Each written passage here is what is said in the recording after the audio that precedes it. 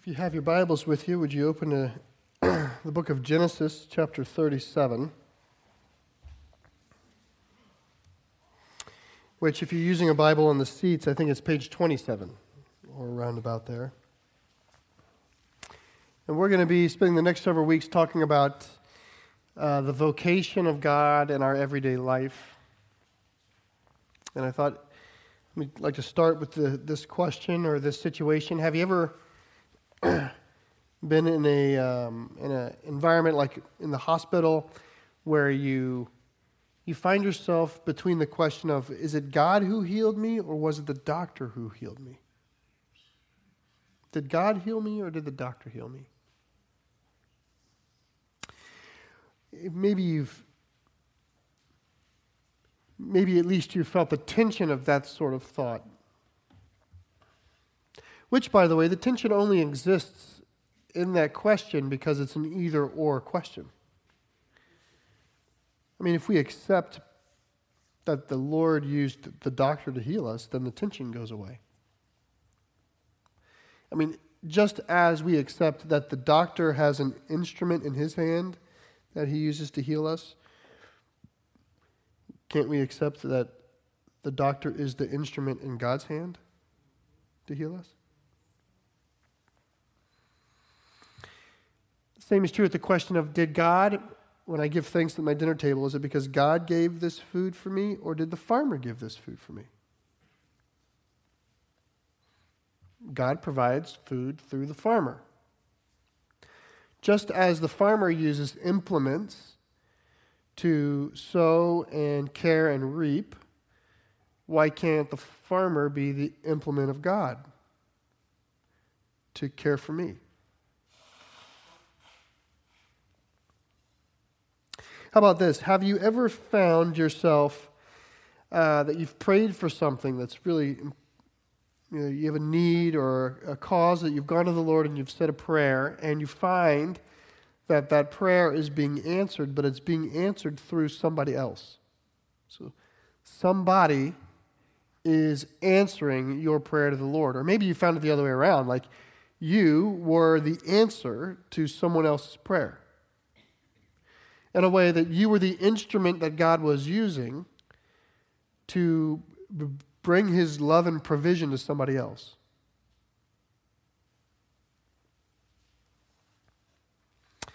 I think on the whole, there are some rare occasions where the Lord may make himself undeniably plain to us, where the Lord kind of cuts out the middleman and shows himself, where God chooses to not to hide behind the mask of another person, but to come out. I think there are those occasions. I think they're rare, and I think on the whole, most often, God works through others. We're his instruments. Now, like I said, this series is about calling, or the fancier word for calling is vocation. And these words have garnered about themselves a little bit of an elusive meaning today. For one, calling can have multiple meanings. So in the Bible, calling can be used to describe our salvation. We've been called to be God's people. It can describe sort of the sovereign act of God in our lives. We come by his calling. It can be used to describe an encounter with the Lord, right? The Lord called out to Samuel. The Lord called out to Moses from the bush. There's these moments where the Lord quite literally calls when someone hears. And it can also be used to describe living in his will. So we've been called to do certain things. We're supposed to live up to the calling that we've received.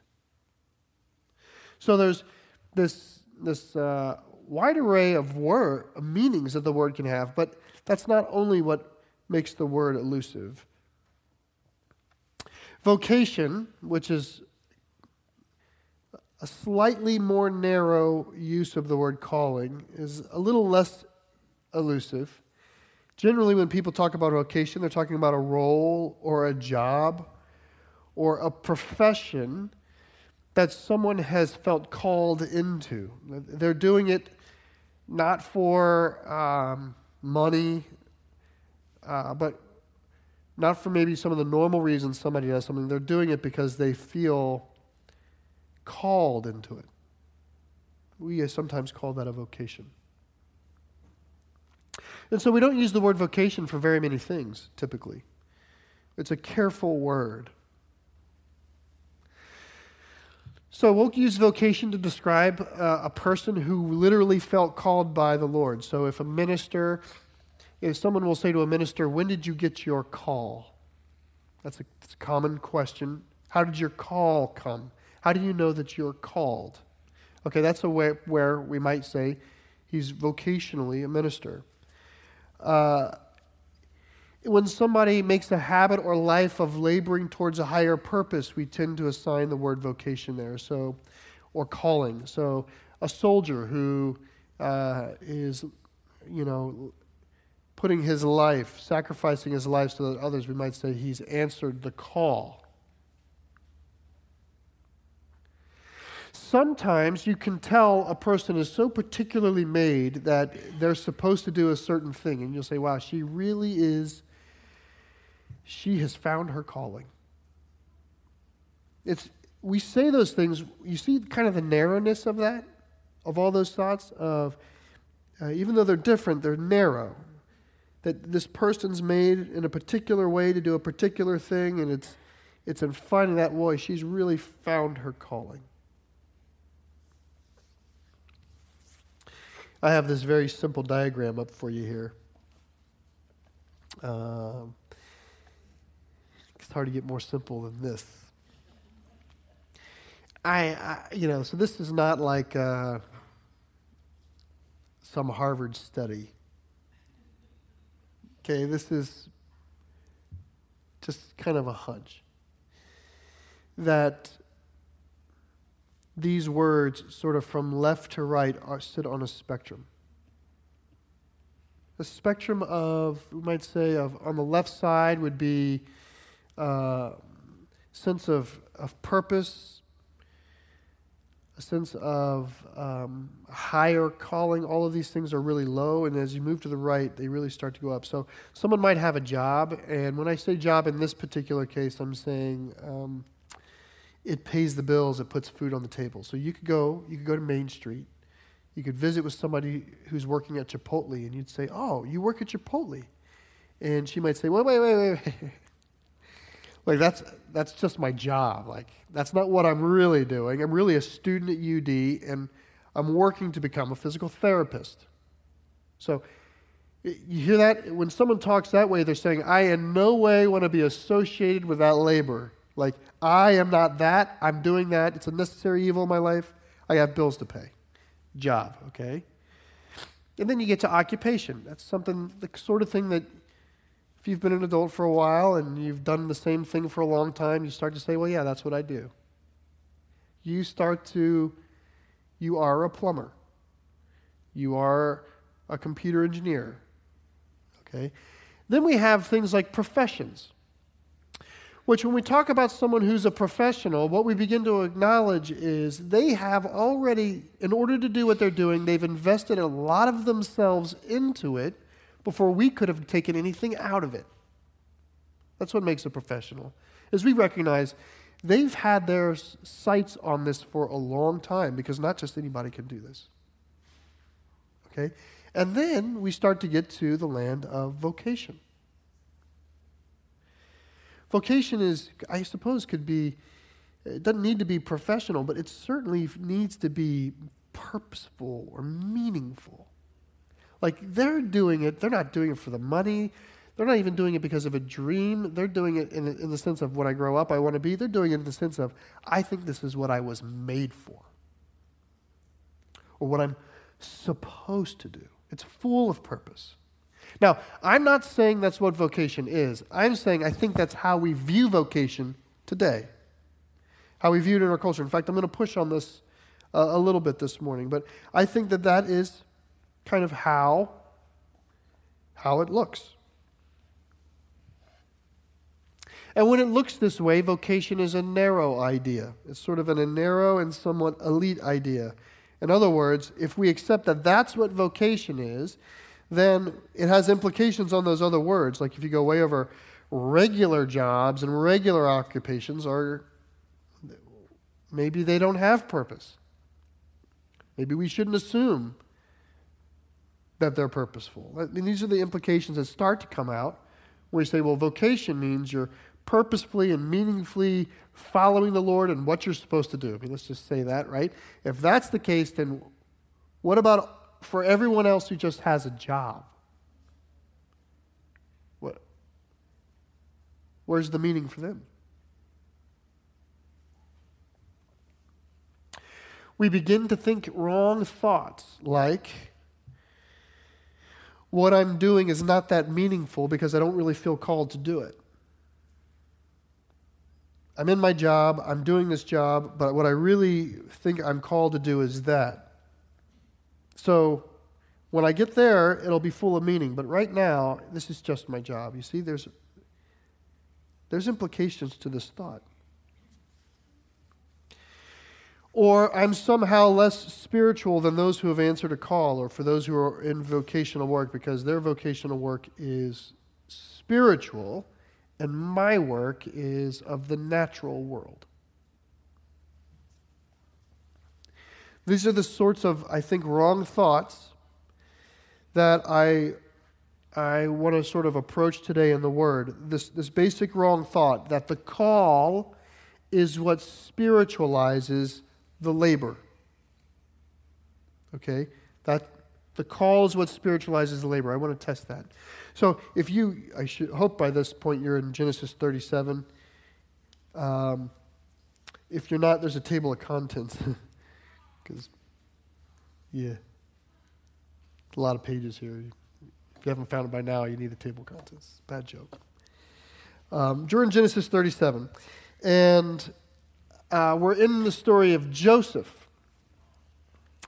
And the story of Joseph occupies about a third of the book of Genesis. So it's a big story, and it's a story that comes out of the story of Jacob, which occupies half of the book of Genesis.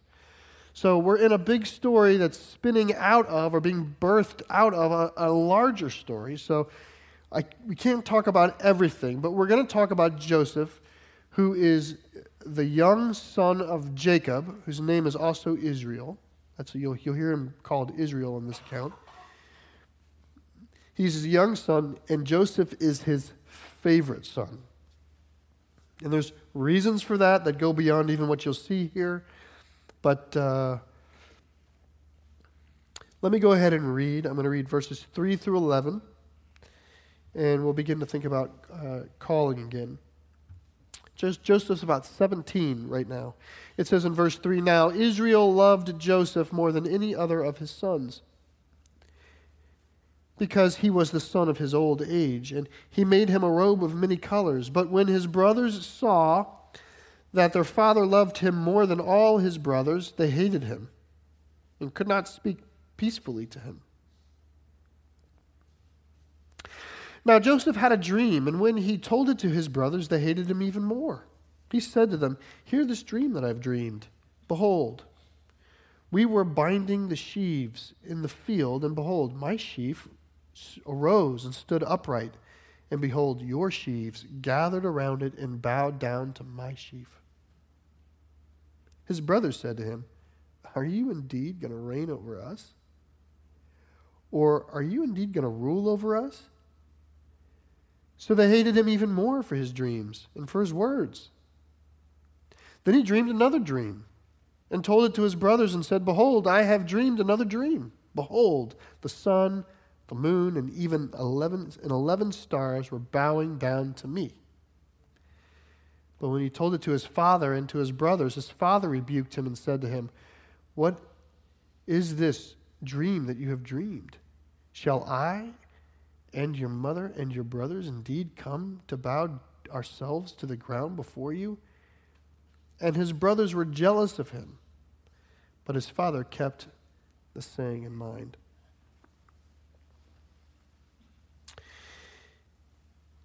Now, these dreams that Joseph has, I would not say this is the same as calling. These are pretty prophetic dreams. So I'm not saying it's exactly the same as calling, but the traditional view of calling, but I will say it is reminiscent of the kind of way that people sometimes wish they could be called by the Lord. If I just knew what the Lord had for me, wanted to do with me, where He wanted me to go, if I could just know where He was taking me, then I could have purpose and meaning in my life, okay? Now, I think that there's something here, is just Joseph gets a forecast of his future in a way that many people who long to be called wish they could get. If I just knew what God wanted me to do, then I'd be useful to the Lord.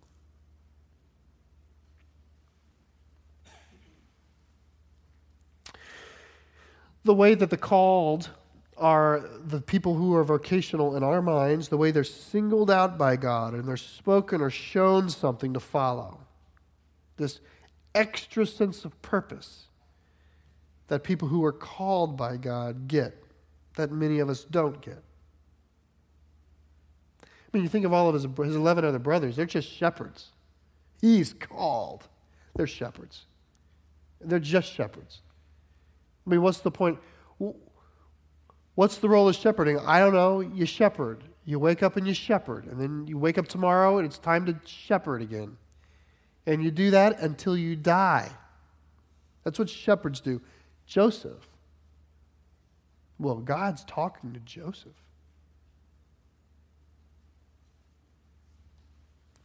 Now, something happens to Joseph. I don't know if you picked up in the text that his brothers came to hate him. It's pretty obvious in the text. So they come to hate him, and at one point we're going to skip a lot. At one point, his father says to Joseph, hey, go out and check on your brothers. I find it interesting. His brothers are out shepherding everybody but Joseph. Okay? So Jacob says to Joseph, go out and check on your brothers. Joseph goes out and he's checking on his brothers, and when they see him coming, one of them says, I have an idea, let's kill him. And everybody goes, yeah. And then somebody says, maybe let's not kill him, maybe let's just throw him in a hole and let him die there. And they go, yeah. And then somebody says, well, that seems unduly cruel. How about we sell him into slavery? And they all go, yeah. And that's what they do. They sell him into slavery. Verse 28 of chapter 37 says, the Midianite traders passed by, and they drew Joseph up and lifted him out of the pit and sold him to the Ishmaelites for 20 shekels of silver. They took Joseph to Egypt. Now, I just want you to imagine, I want you to put yourself in Joseph's shoes for a second. You had these big fancy dreams of how God was going to use you, okay? Let's just imagine, instead of these, just make the dreams a little bit more vocational for you. You know what God wants you to be when you grow up. You know where you're going. You have a sense of direction from the Lord. All of that, right? All this meaning, all this purpose tied up in this vocation. Let's just imagine that's you and you have these shoes on. How do you think you feel now? With your hands tied by a rope and you're walking behind the camel for the next 600 miles to get to Egypt. Like, how's your soul doing? If your sense of purpose and meaning was caught up in what God was going to do for you, what's your sense of purpose and meaning when what you were going to do is never, ever going to happen, ever? I mean, I cannot, those of you who know the whole story know it works out well for him, but I cannot imagine at 17 he's thinking, oh, this is God's long and winding road. I don't think that, and you don't think that. Like when things like this happen, it's woe is me. He is being taken to a distant land to be a slave.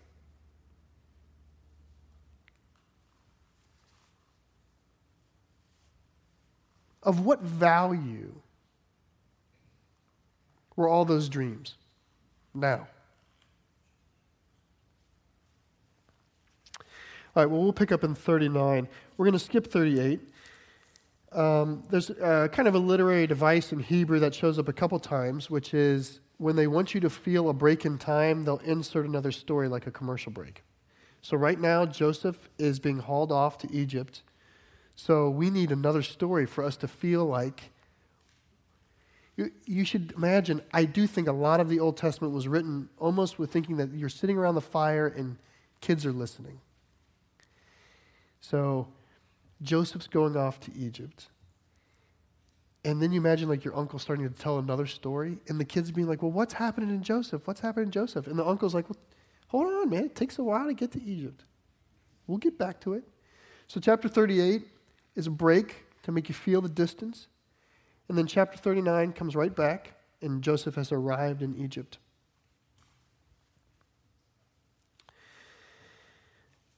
Let me read 6 verses. Now Joseph had been brought down to Egypt, and Potiphar, an officer of Pharaoh, the captain of the guard, an Egyptian, had bought him from the Ishmaelites and brought him down there.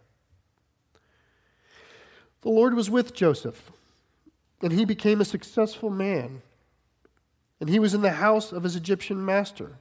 His master saw that the Lord was with him, and that the Lord caused all that he did to succeed in his hands.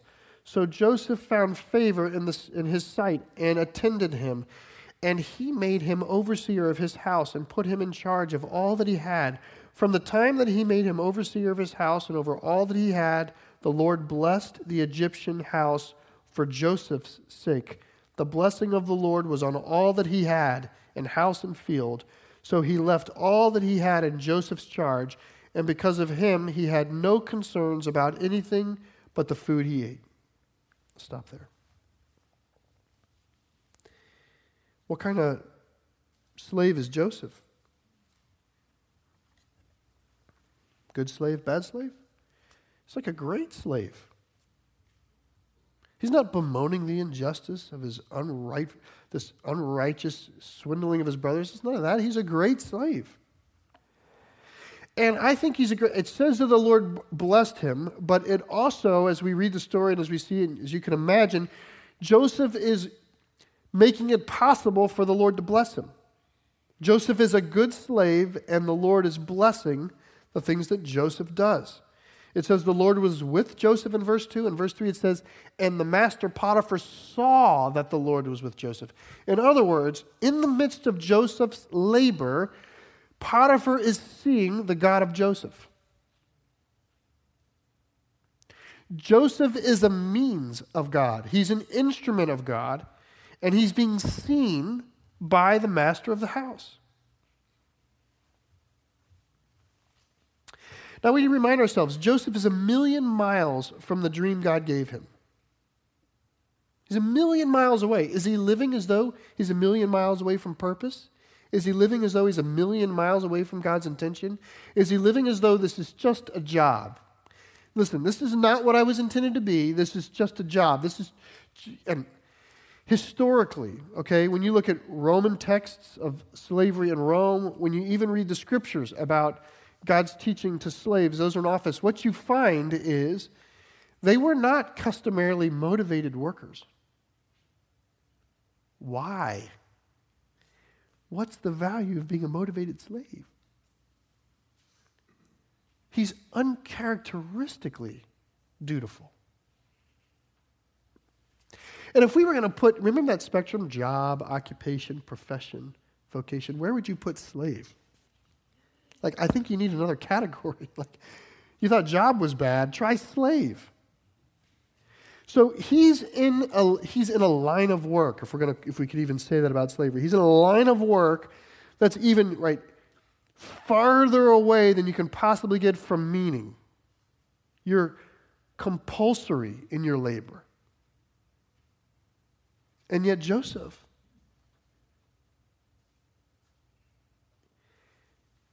works in a God-pleasing way. We might say it this way, he works as though his job is spiritual.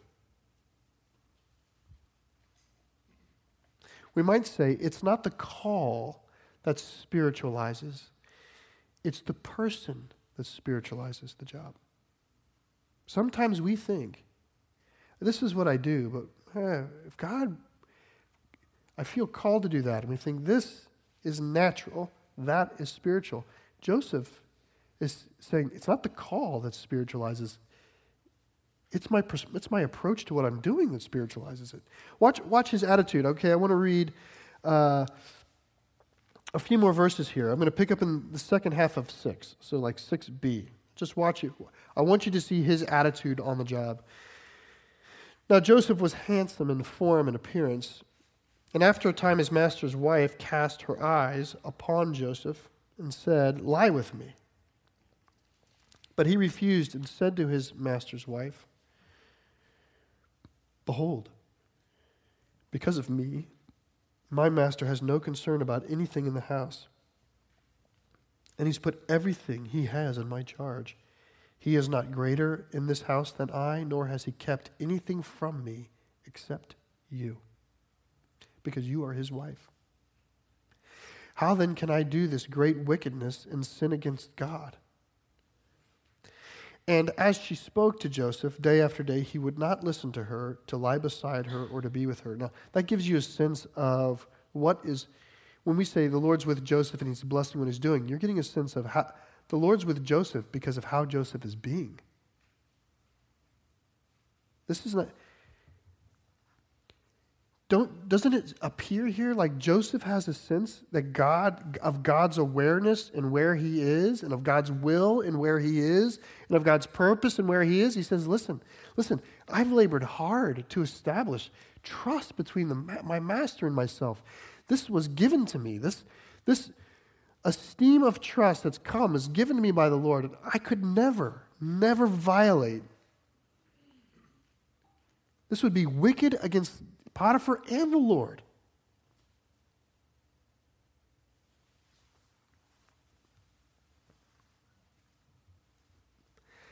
It's clear his role is not purposeless.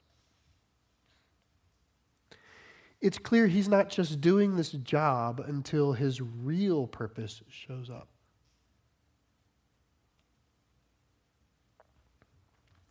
And for this, he gets thrown in prison, actually. What happens is Potiphar's wife, she claims he tried to rape her. And she's unhappy with the fact that he won't bend to her will, so she claims rape. And let me pick it up here in a second. Verse 19. As soon as his master heard the words of his wife spoke to him, "This is the way your servant treated me." His anger was kindled. And Joseph's master took him and put him in the prison, the place where the king's prisoners were confined, and he was there in prison. But the Lord was with Joseph and showed him steadfast love and gave him favor in the sight of the keeper of the prison. And the keeper of the prison put Joseph in charge of all the prisoners who were in the prison. Whatever was done there, he was the one who did it. The keeper of the prison paid no attention to anything that was in Joseph's charge because the Lord was with him. And whatever he did, the Lord made it to succeed. Now, remember job, occupation, profession, calling, and we said, wow, we got to add a category for slave. I think you add another category. Imprisoned slave. I think apart from death, it's the worst place to be. Like, in our experience, I'm just saying our natural experience of trying to follow God, can you imagine as you try to walk in his shoes, your life going backwards so drastically from where you thought you were supposed to go with the Lord, and yet does he act as though he's been purposelessly abandoned by God into the meaningless existence of an interned slave? Is that how he's acting? No. His life is, the jail sees the God of Joseph through the labor of Joseph. That's what we see here. We see it's not a vocation that spiritualizes the job. It's the person that spiritualizes the job. We see Joseph. The truth is, for Joseph, his role with the Lord remains constant no matter what office or station or role he finds himself in.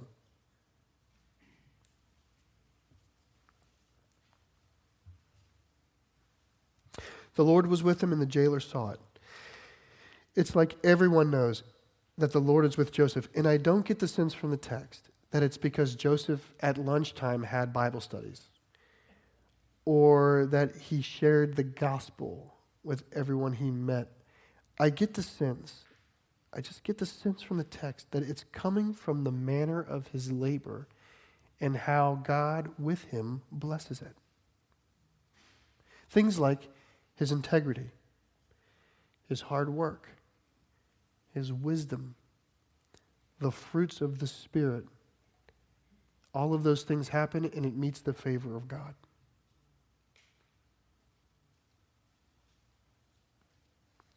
I just wonder, do we in our own workplaces, particularly if you occupy, all you have is a job, right? I'm going to pick the places where I don't like where I am. Where I am is not where I'm supposed to be. I just want you to appreciate, do you operate and live and act as though you believe that your godliness will be met with the favor of God?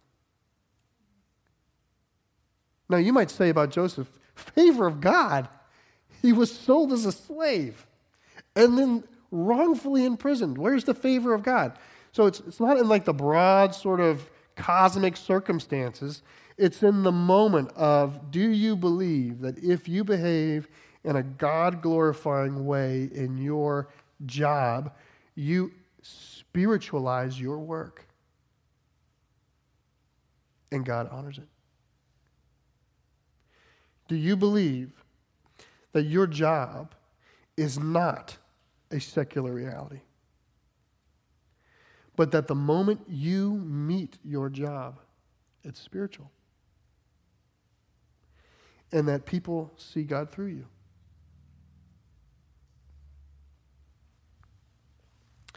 Can you really say, I'm just a slave, this is just my job, this is just what I do for the money. One day, God is going to let me do something that's real and meaningful and purposeful. I hit a pause on the text of Scripture for a second. A little bit of history. At the time of the Reformation, Martin Luther, he was alarmed by what he saw was happening with the concept of calling. What he observed was, you had this priestly class in the village or the town, the priestly class, and they were vocational ministers, and they would dispense the holy things of God to the village, which were really just people of the natural secular world. So the natural world would regularly gather at the cathedral and receive from the spiritual laborers some fruits. Here's some spiritual fruit, and then they would go back into their natural order. That's what he saw at the time of the Reformation, was the professionalization of the spiritual life. Which is, if you just are a blacksmith, well, that's what you are. You're a blacksmith, and then you go to church on Sunday and you do confession, or you receive the Lord's Supper, or the Mass, or whatever it is, right? But you're a blacksmith that occasionally comes out of your overwhelmingly secular life and dips into the spiritual, and thank God that you have these spiritually professionals to sort of pour into you, and then you go back into your secular world. And Martin Luther saw that, and he just saw all of the wrongness of that. I mean, how can we recite, "The Lord is my shepherd," without feeling the wrongness of saying, well, the shepherd's just a shepherd, but the priest, he's spiritual. And so Martin Luther begins to turn it on its head, and he does this thing. And my goal is not to preach Martin Luther, but I think he's grabbing onto something that's really healthy, and we're going to spend some weeks on, which is, rather than viewing vocation as a spiritual destination, like, what does God want me to do in life? There's sort of, I'm navigating through my life and I'm telling my story. And in order for me to tell my story in a satisfying way, I need to find out what God intends for me and where he goes. He says, rather than that being the primary question of calling for you, what if the primary question, okay, and he's not negating the fact that God calls and that he works. He's saying, what if instead the primary question you asked about calling was, in the place that I am currently occupying, what is God calling me to do? He said, what if it was a present reality? He said, what if you recognized that you are an instrument in the Redeemer's hands right now. And that God wants you to be a willing instrument in his hands. And what if you realized I and my place, wherever that is, whether you're a student, whether you're unemployed, whether you're a hard worker, whether you're a new worker, whether you feel like you've arrived, or whether you're a supervisor, it doesn't matter where. What if you instead said the primary question of my calling is, how in my labor will the people around me see the Lord? Martin Luther said it this way. He said, we are the mask that the invisible God wears. How may that be possible?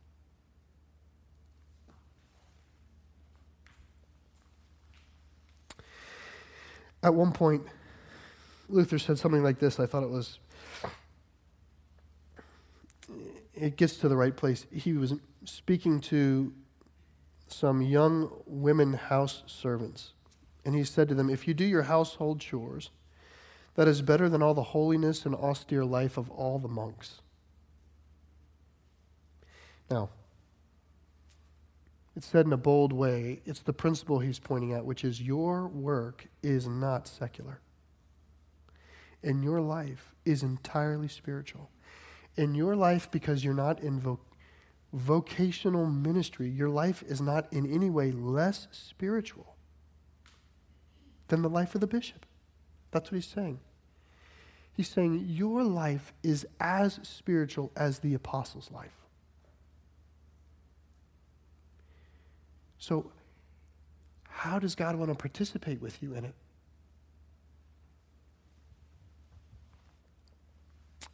I want to share a story with you before I close. So this past Sunday, my wife and I left after church, and we went down to St. Michael's. We'd never been to St. Michael's before. And my neighbor, they're a little older, he's been telling me, you got to go to St. Michael's. You got to go to St. Michael's. We got it. So we went to St. Michael's. We went there, spent the night, came back Monday. And it was great. St. Michael's is a nice place. So we're there, and we go to the Maritime Museum that they have there. And we're walking through the Maritime Museum, learning about things, and then they have this display about the crabbing industry in the Chesapeake.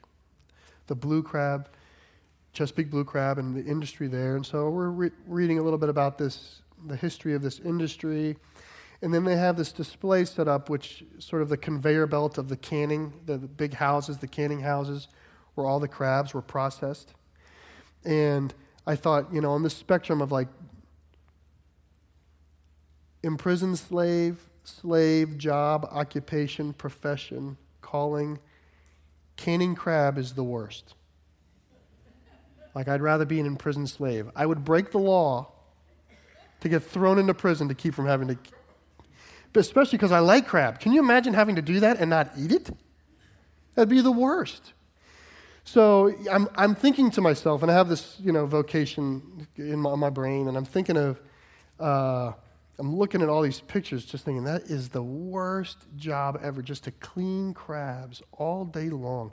And they've got paid peanuts. They got paid by the pound of meat, not by how long they worked. So anyway, I'm looking at pictures, and pretty soon I start to notice a trend that surfaces enough in our history, which is I see in these pictures, everybody on the floor of these warehouses is African American. These pictures from the 50s. Everybody on the floor there is African American, except for the foreman. The foreman was white. And as I'm reading and I'm looking at these pictures, sort of that I'm revisited. I'm just trying to describe how it feels for me. That wave of like reality, like the fullness of history, the fullness of our history, once again starts to speak.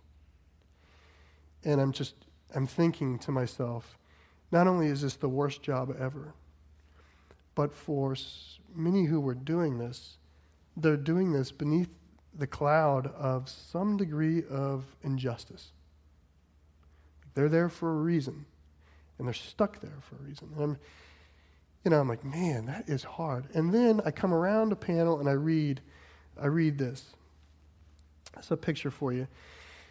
Her name is Alice Palmer, and I'll read it for you here. This is what she said about her work. She said, why not bring that atmosphere that you had from church into the crab house and make your job easier for you? Singing the song would bring you joy. And see, when the joy come, you don't mind what you have to do.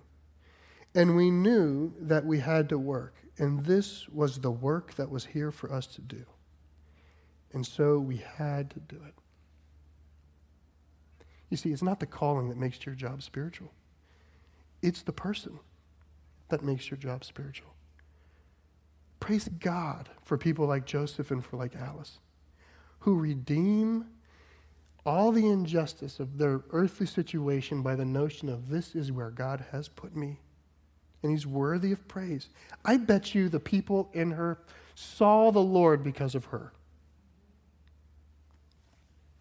Let's pray. Lord, we do thank you for these saints who've gone before us, who remind us through their hard situations, Lord, that we can see how we're supposed to be even in our situations, whether they're good or difficult. Lord, we're reminded of Christ, that Christ is Emmanuel, God with us. So we know that we've not been abandoned, no matter whether we are without work or in a place that we don't want to be or in a relationship we don't want to be, or a role or a station of life or whatever it is, Lord. We know that you have not left us.